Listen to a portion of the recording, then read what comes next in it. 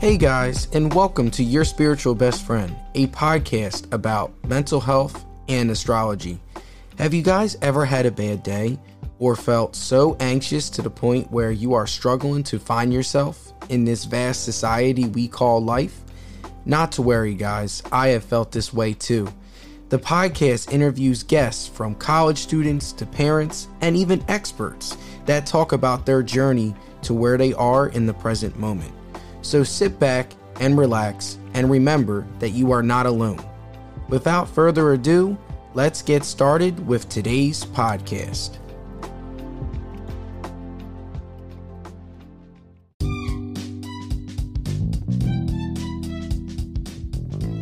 Hey everyone, this episode is brought to you by Podcash as a collaboration between Racket and Stir.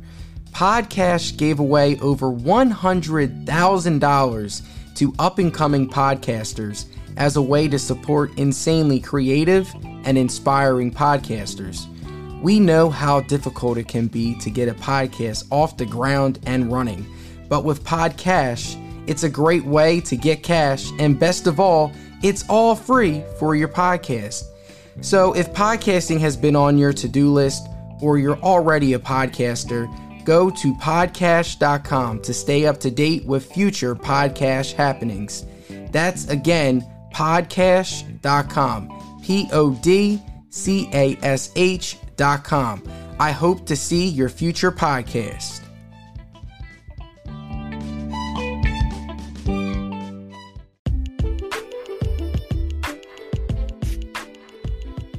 Have you guys heard about Anchor by Spotify as being the easiest way to make a podcast? Let me explain. It's free. Anchor has creation tools that allow you to record and edit your podcast right from your phone or computer. Best of all, when even hosting on Anchor, you can distribute your podcast on listening platforms like Spotify, Apple Podcasts, and many more. It's everything you need to make a podcast in one place. And best of all, like I said before, Anchor is totally free. So pick up your phones, laptops, or whatever you use and download the Anchor app or go to anchor.fm to get started. I hope to hear your podcast.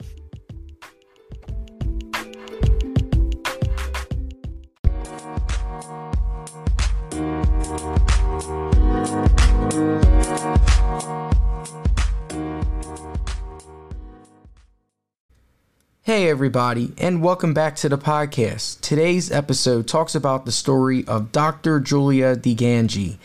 Dr. Julia is a neuropsychologist who works with leaders, teams, and couples to address pain in their lives.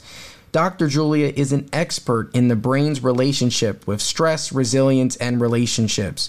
So our conversation, we're going to talk a lot about emotional intelligence and how to develop emotional intelligence. Before becoming a neuropsychologist, Dr. Julia worked in an international humanitarian relief, delivering aid in disaster zones, so pretty much areas where a disaster struck. But you can check out all of Dr. Julia's work by checking out her website at www.neurohealthpartners.com. The link will also be in the show description. She also has an upcoming book as well titled From Pain to Progress, so you can check that out as well. The links, again, will be in the show description below. But without further ado, here is my conversation with Dr. Julia. Hey everybody, and welcome to Your Spiritual Best Friend. I am your host, Josh Sanchez, and I'm here with a very special guest, Dr. Julia DiGangi. Dr. Julia, how are you doing today, and what's going on? I am doing very good, Josh. Thanks so much for having me. I'm really excited to have this conversation with you. Yeah, and I know we've had a couple conversations beforehand, and I just wanted to say happy belated birthday to you. This is Taurus season, and you are a Taurus, Dr. Julia, and I'm also a Taurus as well. So power to you. When is your birthday? Yeah, so my birthday is actually next week, so May 15th. So we're both Tauruses, so I just wanted to highlight that before we really get into it. Well, I'm sure you know far more about this. I don't really know too much about this, and maybe you can enlighten me, but absolutely happy birthday to you, and May is a great month. Yes, indeed it is. But Dr. Julia, before we really get into everything, I know you're an expertise and a lot when it comes to like the brain and also like developing emotional intelligence and stuff. And this leads me right to my first question. So, Dr. Julia, for you, like, what are some passions that you have, and what do you really like to do for work? So let me first tell you what I do, because what I do professionally is very much my identity. In other words, like my work really is who I am. I feel so lucky to have found what I really think is a calling and a vocation for me. So I'm a neuropsychologist, which means I'm a clinical psychologist with specialized expertise in the brain. And the way I think about my work, so I've worked in academia for many years. So I'm an academic. My work most technically is around the brain and traumatic stress, chronic stress. So basically what happens to our physiology, our neurophysiology, when we're in a lot of pain. The way I talk about my work is I really talk about three things. I talk about your brain, I talk about your leadership, and I talk about your emotional intelligence. And the reason I think that this is the most life-changing, mind-blowing, earth-shaking work is that every one of us on the planet knows that life can be incredibly painful. We all experience loss. We all have our heart broken. We all experience betrayal. We have to sit with our own experiences of inadequacy and loneliness and anxiety and fear and depression. To me, I think emotional intelligence, the best definition I can give you of emotional intelligence is, who do I become when the moments of pain invariably come? Who do I become in my stress? Who do I become in my suffering? Who do I become in my struggle? There's all these complex definitions of emotional intelligence, right? You have 14 domains of emotional intelligence, the 12 pillars, lots of arrows, lots of quadrants. Like, no, none of that. Who do I become in my own emotional abyss is the measure of my power, right? A lot of times, like, life does work out for us. Things go well. People agree with us. We get the break, but that's just luck. I think, and it's wonderful, and we all need that, and plenty of people need more of that. But the test of our power only can come when the resistance shows up.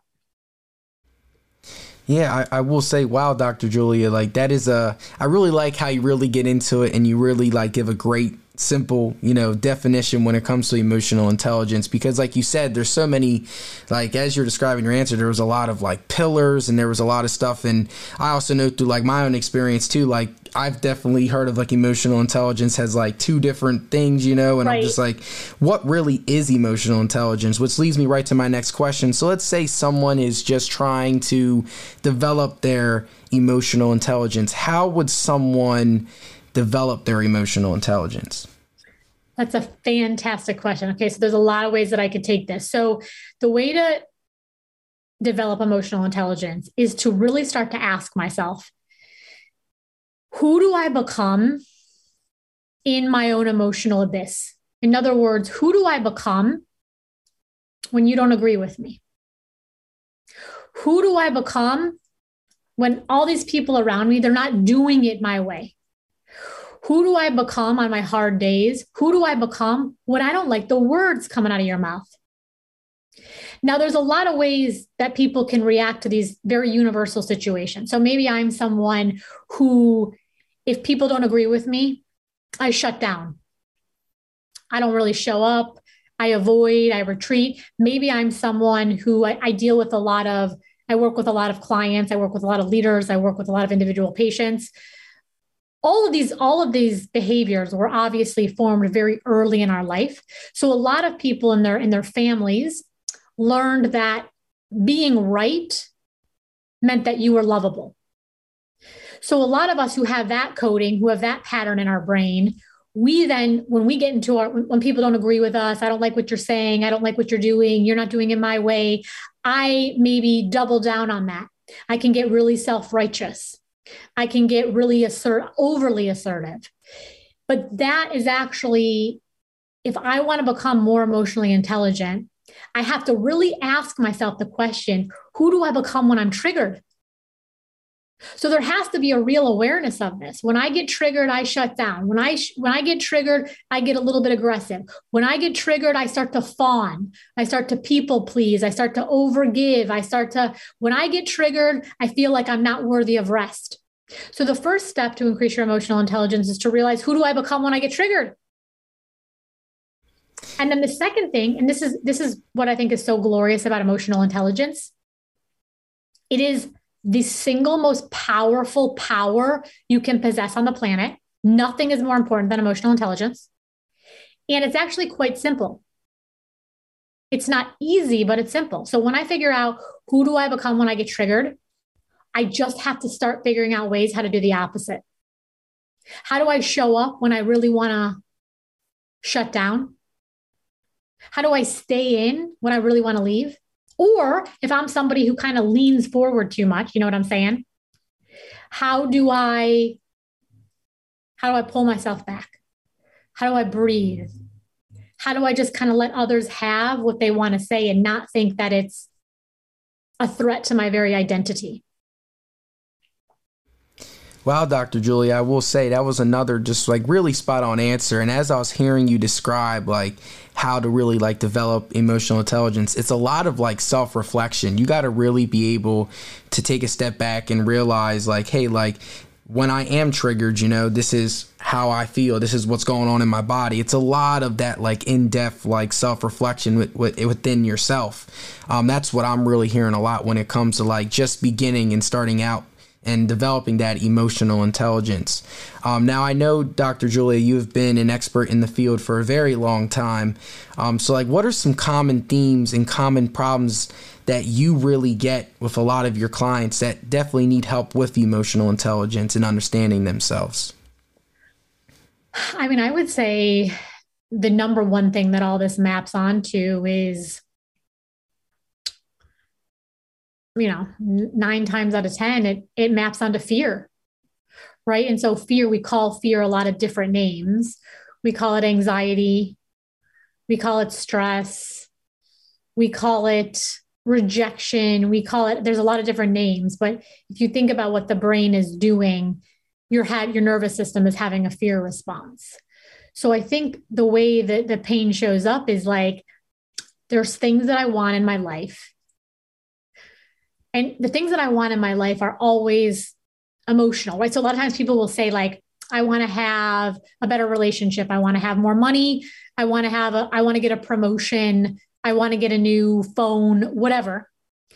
But the only way those things have any value to you is through your emotional systems. In other words, like they have to make you feel something or there's no meaning. Right. So like, why would I want more money? Well, I would want more money because the feeling is I'm safer. The feeling is I have more freedom. Why do I want to have a better relationship?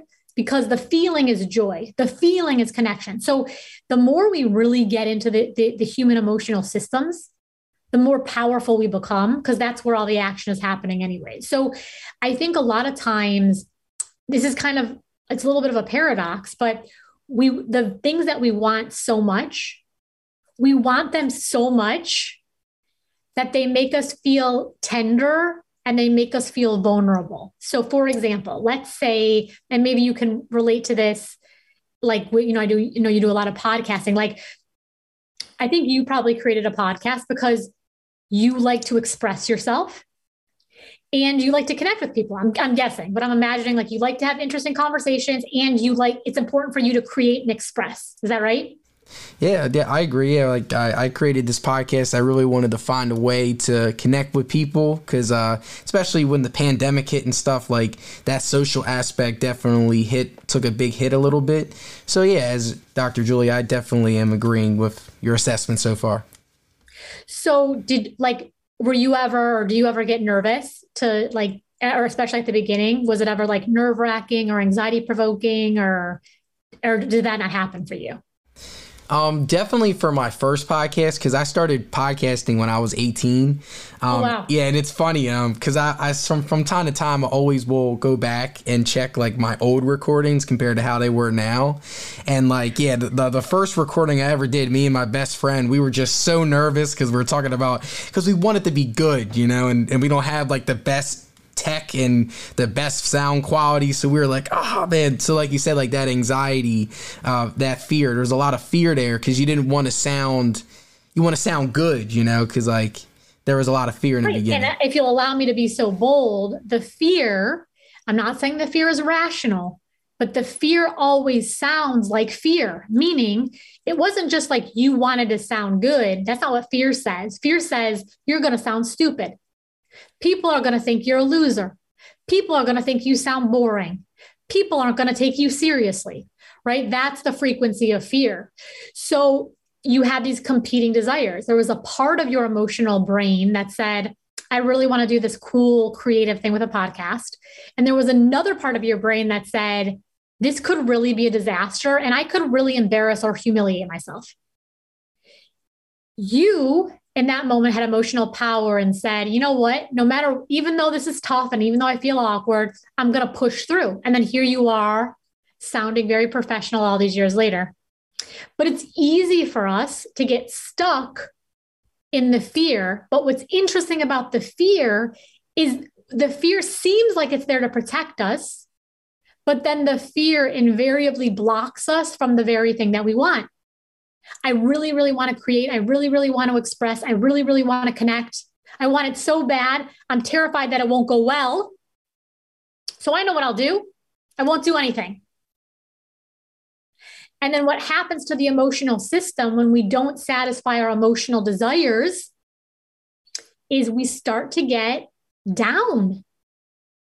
I don't want to use the term depression because I think that obviously that's a very formal clinic, but we start to have this depressive presentation. Like we start to get a little bit numb. We start to feel a little bit uninspired. We start to get down by the monotony. Do you understand what I'm saying? But the reason is because we abandoned ourselves. So if we want to live an emotionally powerful life, we have to be willing to claim the things we deeply desire. Yeah, Dr. Julia, and I agree with your points, because I definitely think, just like adding to your point, like when it comes to trying something new, it's out of like our comfort zone, you don't really know like the exact outcome or the exact possibility if you do try this new thing, so like you said, like we end up freezing and end up not attempting the new thing that our body and our emotional well-being needs. So that just leads me right to my next question. So like, how do we prevent that from happening, preventing us from, like stopping ourselves from trying new things or stopping ourselves from taking on new projects because of this overall feeling of fear within our bodies and within ourselves? Mm-hmm. So let's try this. We can see if this is helpful. So let's say I want to make this really clear for you and I want to make it really powerful. So I'm going to show you something and and if you don't feel comfortable answering these questions, I can just use it. I can make up an example, but everyone has a very, very targeted, centralized, what I call pain point. Now, all of us universally are walking around with some variation of a feeling that I am somehow fundamentally inadequate. Every person on the planet, it's not to the same degree, but everyone has a feeling like I'm not enough, I'm not good enough, I'm inadequate. Do you understand what I'm saying? Okay, it's very important then that people figure out, I call it their personal brand of inadequacy. So some people's, I call this the root belief. It's the root belief that gives rise to nearly all of the pain in your life. So maybe my root belief is I'm not good enough. Maybe my root belief is I'm not safe. Maybe mine is no one listens to me. I'm not heard. I can't get what I want. Things don't work out for me. So if you feel comfortable, because I think this could be really powerful, What is your root belief? Yeah, that definitely is a real serious question. If you don't want to talk about it, you don't have to. I can make one up. Oh, no. I'm completely comfortable with sharing. I'm always been a very open person. So I think for me, especially when it comes to like podcasting in particular, it's like, I feel like at times like my voice is not getting heard. Because like I have a lot of, like professional conversations. I know a lot when it comes to, because I'm in grad school now. I'm learning a lot about like what's going on in our minds and our heads. And throughout my life a lot, like there's been a lot of moments where I have expressed how I feel or how I've expressed like my opinions on a certain situation, and people don't really take that advice, and they end up doing their own things and end up making the same mistakes over and over and over again. So to answer your question, I definitely think for me, not getting my voice heard enough is definitely something that I've talked to my psychologist about, and I'm still am throughout this day. So to answer your question, Dr. Julia, I think it would be my voice not being heard enough. Okay, awesome. So that's, first of all, so brave of you to say that. And the other thing I want to say for your listeners is like, I want to normalize this. Like every single person has. That's what it means to be human, right? Like this is what the human experience is. We have pain and power. We have pain and pleasure. We have pain and potential. So yours is, and I want to show you guys how there's a real rhythm to this. I think a lot of times we get into pain in our lives and it just seems so overwhelming, so chaotic. And then we start to feel hopeless. Like we're never going to get out of this abyss. Okay.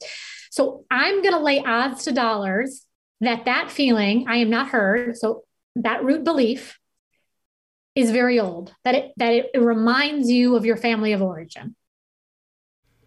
Yeah, it is accurate. Both my parents, because I come from a single parent household, and my relationships with both of my parents have always been shaky. They've gotten better over the years as we've gotten older, but especially when I was younger and stuff, like my parents, they kind of did what they needed, what was best for them. And when it came to their kids, it was like, we had to like adjust and deal with the consequences of what they were doing, if you get what I'm saying.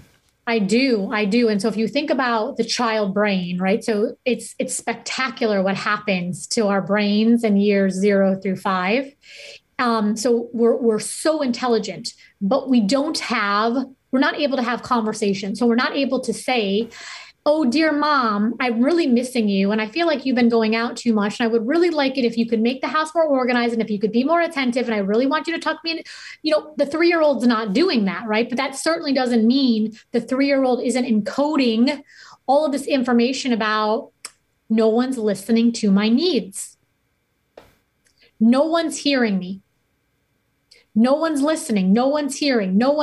Right? So there's a power part of us. There's a part for most, and obviously these are in different proportions, but in other words, there's a part we really like about ourselves for most of us. And then there's a part of us that it's the vulnerability. It's the challenge. So if we play this out, what tends to happen for people is whatever that root belief is, it shows up everywhere. So I'm not saying this is you, but if I go to Starbucks and they spell my name wrong on the cup, and I'm someone who holds the root belief, I'm not heard. I get frustrated if it doesn't bother me. In other words, if they spelling my name wrong on the Starbucks cup doesn't hit my emotional system, there's no pain and therefore there's no problem. But if I'm having a day and I'm like, what's so hard to spell about my name? We're not consciously aware of this until you do the work that you and I are talking about. It touches on that raw nerve of, I'm not important enough to be heard. If you really knew me, if you really cared about me, if I really mattered, you would spell my name right. Now, the second we start to say that out loud as adults, we get to say like, okay, that's a little bit silly. Yeah, but I definitely. think if we start to do that to ourselves, that's another form of self-abandonment. It's totally okay to say, wow, I don't really want this to be the way I go through life because it's causing me a lot of pain and it's causing a lot of dysfunction in my relationship. But every single time I get frustrated, I'm not kidding, it's 99% of the time, it's because you're activating the root belief of I am unheard. And it's interesting too, right? Like it's not a coincidence, if I can be so bold, to say, here you are, this brilliant podcaster.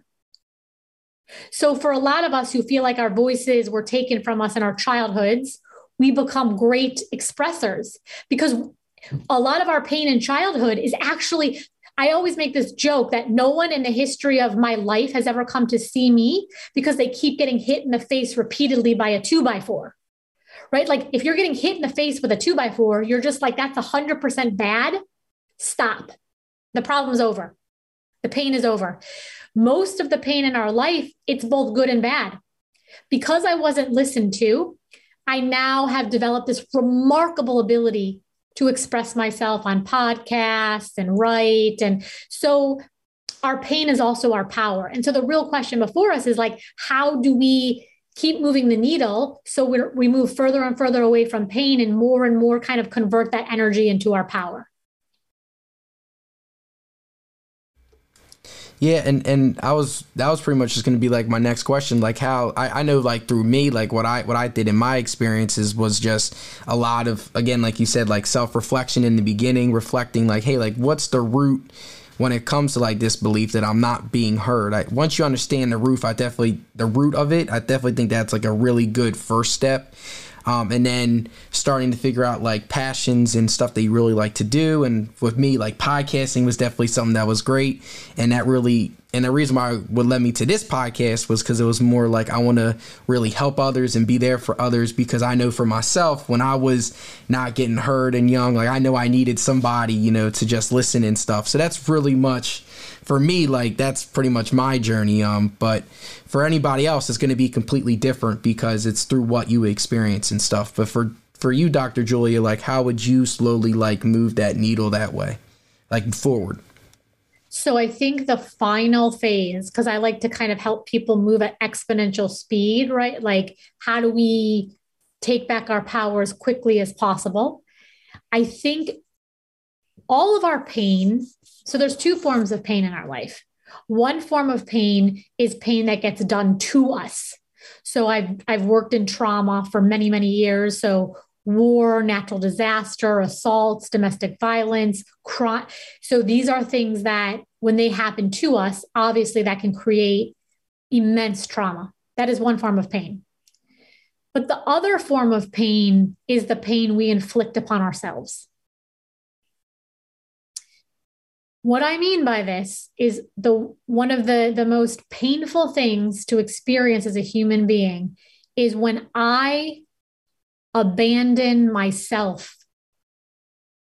One of the most powerful definitions I can give you for emotional pain. So in other words, the times you start to feel anxious, the times you start to feel afraid, the times you start to feel lonely, the times you start to feel unheard, the times you start to feel inadequate, is when I divide myself from myself. In other words, I really want to speak up, but I keep my mouth shut.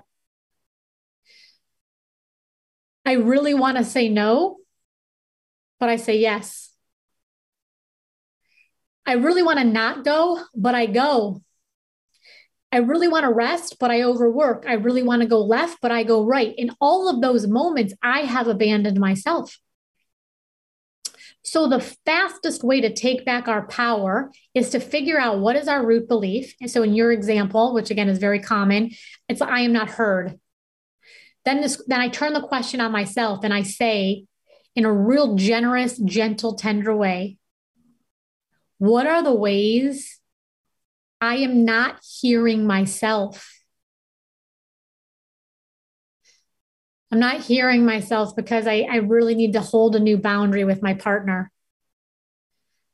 I'm not really hearing myself because I don't want to have this conversation again. This is like the 50th time I've had this conversation and like it's not feeling good in my body. I'm not hearing myself because I don't really want to work this job right now. I want to become an entrepreneur, but I'm afraid, but I really want to do this. There's all these ways we don't listen to ourselves. And what happens then is it's a setup for dysfunction in all of your relationships. So I do a lot of work with couples. The most common thing, so when by the time people come to couples therapy, they're still on some level invested in the relationship, right? Even if you're thinking, okay, we're probably going to get divorced, overwhelmingly people are coming because there's something in the relationship that's potentially worth fixing. So in other words, people care about the relationship. But the number one thing I hear is she's not listening to me. He's not listening to me. She's not listening to me. He's not listening to me. She's not. Well, and so it's like, and then if you ask the person, right, this is a very expedited view, but they're saying, I just need you to do it the way that I want you to do it. So in other words, I want you to be like this. I want you to talk to me like this. I want you to show up like this. But the problem with that, okay, this is really, really powerful. The problem with that is if I don't know how to listen to myself to begin with, how in the world does it matter if you start listening to me? It doesn't matter. It's like I'm a cup. I'm a Dunkin' Donuts cup, and there's no bottom on the cup. Okay, and the coffee or the water is my ability to hold my own power, my own sense of worth, my own sense of pleasure, my own sense of value, my own sense of everything, peace. Okay, a human being must have water in this cup or the human being cannot be well. This is not up for debate. This is like neuroscience and biology, right? We need to feel like we are worthy. So what a lot of us do is no one has a perfectly intact cup. Again, that's what it means to be human. No shame there. But the more holes there are in my cup, the more water runs out of my cup. So what do? I tell you, I need you to behave in such a way where you keep all the water in my cup. But then God forbid my partner is distracted by his day or distracted by his own pain or on a business trip or wants to watch TV, or you see where I'm going with this? And you start to pull your hand away from my cup, I'm going to start to panic. Well, you can't do that because then all the water is going to drain out. The way relationships work a gazillion times better is when I start to say, I'm going to hold my own water. And then, there's obviously like a tiny little hole. And when you're around, it's amazing that you also kind of get to plug a tiny little hole, but it is not a catastrophe. I don't feel like I'm being abandoned. This is the way that we heal the world, is when we start to say the way that because I think the most elite, gorgeous form of intelligence is relational intelligence, the hardest thing in the world. There's plenty of people who are emotionally intelligent lone wolves. Leave me alone and I'm fine. Okay. So that's great. The hardest thing to do is like, how do I actually operate healthily in a family system, in a marital system, in a friend system, in a community system, in a social media system? As long as I need you to hold your hand here, we are all right. Wow, Dr. Julia, and that was again such a real powerful answer. Because we were gonna, and actually it's a perfect transition because we were gonna talk about relationships a little bit too. But pretty much, I love the cup analogy as well with the water, because if we're not able to fill those holes ourselves and we project that onto the relationships, everything, like you said, is going to spiral. The relationship's not going to work. Your work is not going to work. It all spirals down, and it comes down to, again, like finding out within yourself and reflecting within yourself, like what is like the root cause, what is going on that is making me like act this way in moments of high stress and moments of trauma. And once you're able to find that foundation and to really reflect on yourself and take care of yourself, you're the one that's in charge of filling the holes and not the other person. So then you can be better in relationships and so forth with that. So well, also the easy cognitive error, and we all do this, right, is it assumes our partner doesn't have their own cup with holes in it. It assumes their whole function on the planet is to hold their hand on my cup. Meanwhile, like my husband, my wife, my partner, my girlfriend, my boyfriend, whatever, is like, what do you mean? What do you mean put my hand on your cup? You're supposed to be. And then it's like, you can't make the math on that work. It's like asking the universe to divide by zero. You're like, universe, I just need you to divide by zero. And the universe is like, we've gone over this 15 billion times. You can't divide by zero. Like, I know, but how is five divided? You're like, you can't make the math work. And then we spend our whole lives wondering why our relationships don't feel good. Well, it's because I don't feel good inside my own body.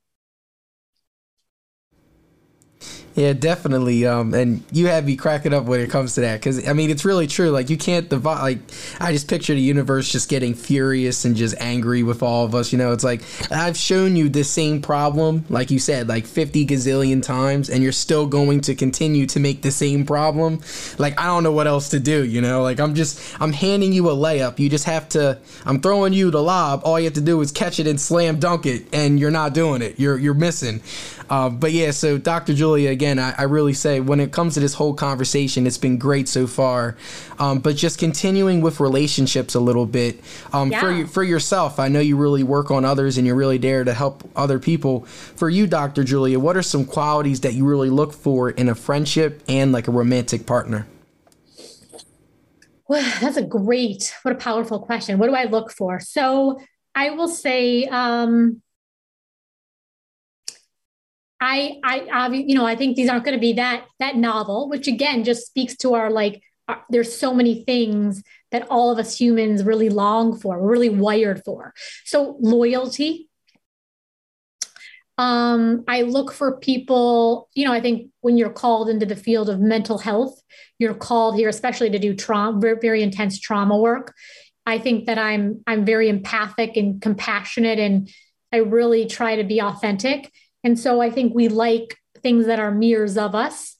So I'm drawn to people who are compassionate, empathic, and authentic. And I will say about myself, I like people who talk. I'm a natural listener. You might not know that from this conversation, but I'm a much more natural listener. So I love hearing people's stories, and I really like people who want to talk about the fundamental ways that they make their life work and the way they make meaning out of their life. Yeah, Dr. Julia, those are some great qualities to have as well. And I always like to add like a important point that I want to add, especially with relationships. Like if you are doing like the normal self-reflective work and you are working on yourself, like the people that you surround yourself with, you feed off of each other's energy as well. So if you are in a relationship with someone, having someone, like you said, that has those similar qualities that you have, that is very empathetic, and that way you guys are able to grow and learn from each other instead of, like one's taking care of the other, so that's another point that I really want to add is we really feed off of the energy that we surround ourselves with. So surrounding yourself with positive energy and adding to the traits that you do like are some important things to find in a partner. So I definitely think you have a lot of good foundations when it comes to that, Dr. Julia. But this question is a little less serious one. I always have my guests that come on and ask this question. So the question pretty much is, so let's say you're on your first date, what are some turnoffs that you have? And while you think about it, for me, I used to do this funny little test, especially in like high school and a little bit in undergrad and college until I met my current girlfriend. I would hand whoever I'm on a date with the aux cord because music is spiritual for me. And depending on how they played, like what music they played was like my little test. But for you, Dr. Julia, do you have like any no boundaries or no turn offs that if this person were to do this on a first date, you wouldn't have a second date? That's a great question. Yes, there are. Let me see if I can articulate them clearly. So there's, how you said like music is like, what did you say? It's like religion for you? Yeah, I did.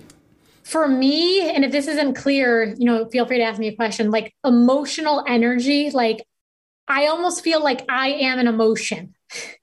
So I talk a lot about like a social rhythm. There's it is like music to me. Like I hear a pitch, there's a rhythm to it. So if people don't kind of understand that energy, and a lot of times on a first date, it looks like, is there a give and take in the conversation? So, and that doesn't mean it has to be 50-50. Like I said, I very much like to listen to people. I find people's lives fascinating, but like, do you ask other people questions? Do you reflect genuine interest? Are you really there with people? I think that kind of, again, is this idea that I'm very empathic, and in my partners and in my friends, like I want to be around people that are also empathic and warm. Definitely as well. And like I said in a little bit of the beginning, like surrounding yourself with that energy that you need, and once you understand yourself, like you're able to reflect that on the others, and you surround yourself with things that you need from other people. And I definitely think, Dr. Julia, like that's a great piece of advice, and especially in relationships and some, like turnoffs and stuff to have.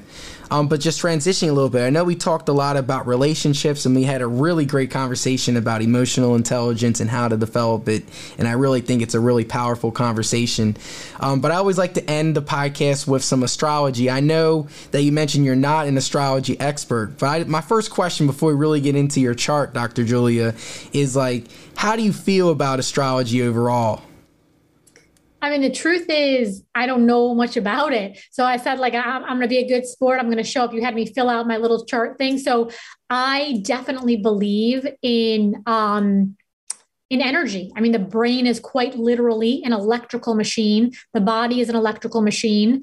In addition to being a neuropsychologist, I'm also a yoga instructor. So I think about this idea of the mind. Really, I think a better way to say it is the brain, body, spirit connection.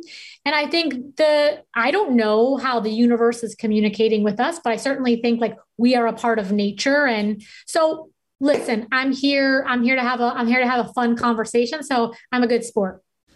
Of course, Dr. Julia, and I always like to start like our first like conversations with just some basic aspects of your astrology chart. So pretty much like what this chart is, it's like when you were born and brought into the world, these were the planets and these were how the planets were aligned when you were born. So for you, Dr. Julia, I know we mentioned earlier in our podcast that you are a Taurus, and happy belated birthday, by the way. So you're a Taurus sun.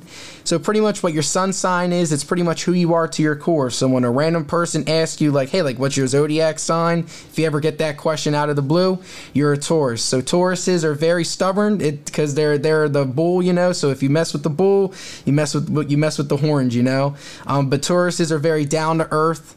I'm a Taurus as well, so very good at sitting back and observing situations. I do that 10 times. I'm always the person that likes to listen to people, So I definitely can relate to you when you were explaining that. But that's pretty much who you are to your core. Your moon sign is how you process things emotionally. So you might be a Taurus to your core, but for you, Dr. Julia, your moon is in Pisces. And I definitely think when it comes to like your passion for helping people and really trying to help people understand themselves emotionally, since Pisces is a water sign, water signs are very good with emotions. With water signs, you can either be very emotionally intelligent or you can be the opposite, where your emotions take control over you, So for you, Dr. Julia, like you've taken those steps and you've learned a lot of empathy. And I definitely think that's where a lot of the Pisces energy comes from. Another part of your chart, because I'm just going to run over the basic just parts of your chart, and then we'll really get into it. Mercury, that is the planet of communication. So communication styles. Some people, they're very laid back and slower with their communication. Some people are like, all right, like let's get to the point. Let's be blunt and honest. And for you, Dr. Julia, your Mercury is in Aries. So Aries is a fire sign, and Aries are very ambitious and really just they don't have time for like the nonchalantness. Like, let's get straight to the point. My best friend is in Aries, and he's the one that we mentioned before we recorded. He whenever it comes to events, he's on it. He'll tell you the exact date, exact time when to show up. So that's your communication style. So very like blunt. Let's get to the point. A lot of passion when it comes to it. And through your answers, I definitely can feel that passion in that fire. And then your Venus sign, so that's like your love language. So like qualities you're attracted for in a relationship. So for yours, it's in Gemini. So with Gemini, Geminis, they're very like social creatures. So for you, it's like Geminis are very intellectually smart individuals. So as I was hearing your qualities and what you want in a relationship, you need to have someone that can have those intellectual deep conversations, someone that is on like that same wavelength as you, because you are very intelligent, you are very emotionally intelligent. So having someone else that is also that and can teach you new things, those are some qualities that you tend to look for when it comes to like romantic partners. And the last one that I really want to highlight Yeah. And then we'll get into some websites that I have and all that fun stuff, and we'll get to see how you feel. North Node. So North Node is actually something I learned very recently when it comes to astrology, and I definitely think it's one of the cooler parts of the chart. So North Node and South Node. Your South Node is, to find your South Node, it's the sister sign of your North Node. So if your North Node is an air sign, the sister sign is a fire sign. And if your North Node is an earth sign, the sister sign is a water sign, and vice versa. So if you're a water sign, it's earth, fire, air. So your South Node is mistakes that your past lives have made. And your North Node is life lessons that you're supposed to learn in this lifetime that your past lifetimes did not learn. And for yours, Dr. Julia, you have a North Node in Libra. So Libra energy is Libras are a balance scale. That's what the image is. So for you need to find this need for balance, whether it comes to work, relationships, everything. You need to have, because you're saying that's the mistake I made in a past life. I was unbalanced in a past life. Yes. So in a past life, because for you, since your North Node is in Libra, your South Node is in Aries. So Aries are very ambitious and very like flamboyant personalities. And with that, there's a lot of unbalance when it comes to that energy. When not, like when you don't take the time to self-reflect and learn more about yourself. So in this lifetime, you're supposed to learn through like your mistakes and stuff, and really do a lot of self-reflection and learn that balance scale, finding the balance in all phases of your life. So that was something that I really wanted to highlight, because I was like, yeah, like the North Node's in Libra. So it's the balance in everything, not just work, not just in one phase. So it's between work, relationships, and even with yourself. That need for balance is something that you're supposed to learn a lot in this lifetime, that in the past that has not happened. But as I was describing your chart, what are some things that really caught your eye? So, gosh, you've given me so much to think about. Okay, so let's start with like the low hanging fruit. So Taurus and stubborn. So I did know that I think everybody knows their zodiac. So I did know that I was a Taurus, and I did know that Taurus was a bull, and the bull is stubborn. I am intense. Like, I think like you're saying like that kind of, but I don't know that I'm stubborn. Like, what do you think about that? So how our Taurus is generally, maybe they're stubborn and they are not aware of it, or maybe my interpretation of stubbornness isn't exactly right. So in my mind, there's a difference between being intense. Like, I'm so lit up about this project, I definitely want to have this conversation. Oh my gosh, let's think about this. Like but I don't know that if someone's like, because when I think of stubborn, I think it has to be my way. Mm-hmm. And my way is the only way. And I don't know that I agree with that about myself. I got plenty of other flaws, but I don't know that I know that.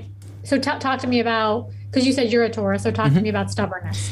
Well, yeah, I definitely think when it comes to Taurus energy overall, and like this is why I like your full chart, because there's a lot of different aspects to it. So like one Taurus might be more stubborn than the other Taurus.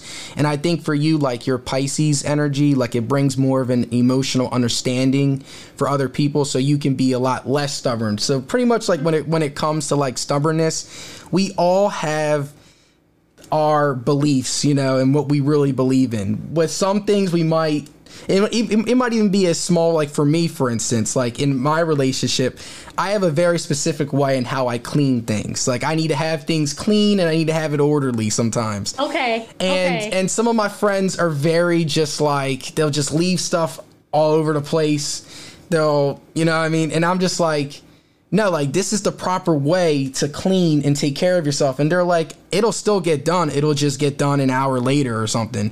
And like for me, like I will continue that same argument until they actually change it. That's like an example. Like it doesn't have to be like so serious. It can be as small. Like for me, I get in a lot of arguments with people over just little things. Like whether that's like the remote, or not the remote, like what TV shows to watch. I'm like, hey, like this is my show. It's been my show ever since I'm little.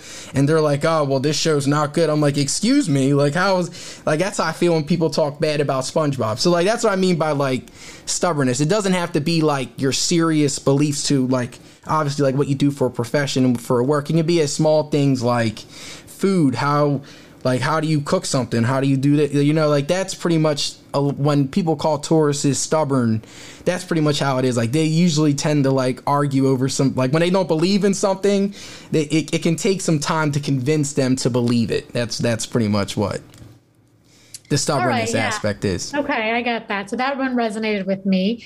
And I think the one gosh, isn't this the truth? Like struggling with balance, right? So especially I have really young kids and I love my work and there's people in my family who are sick.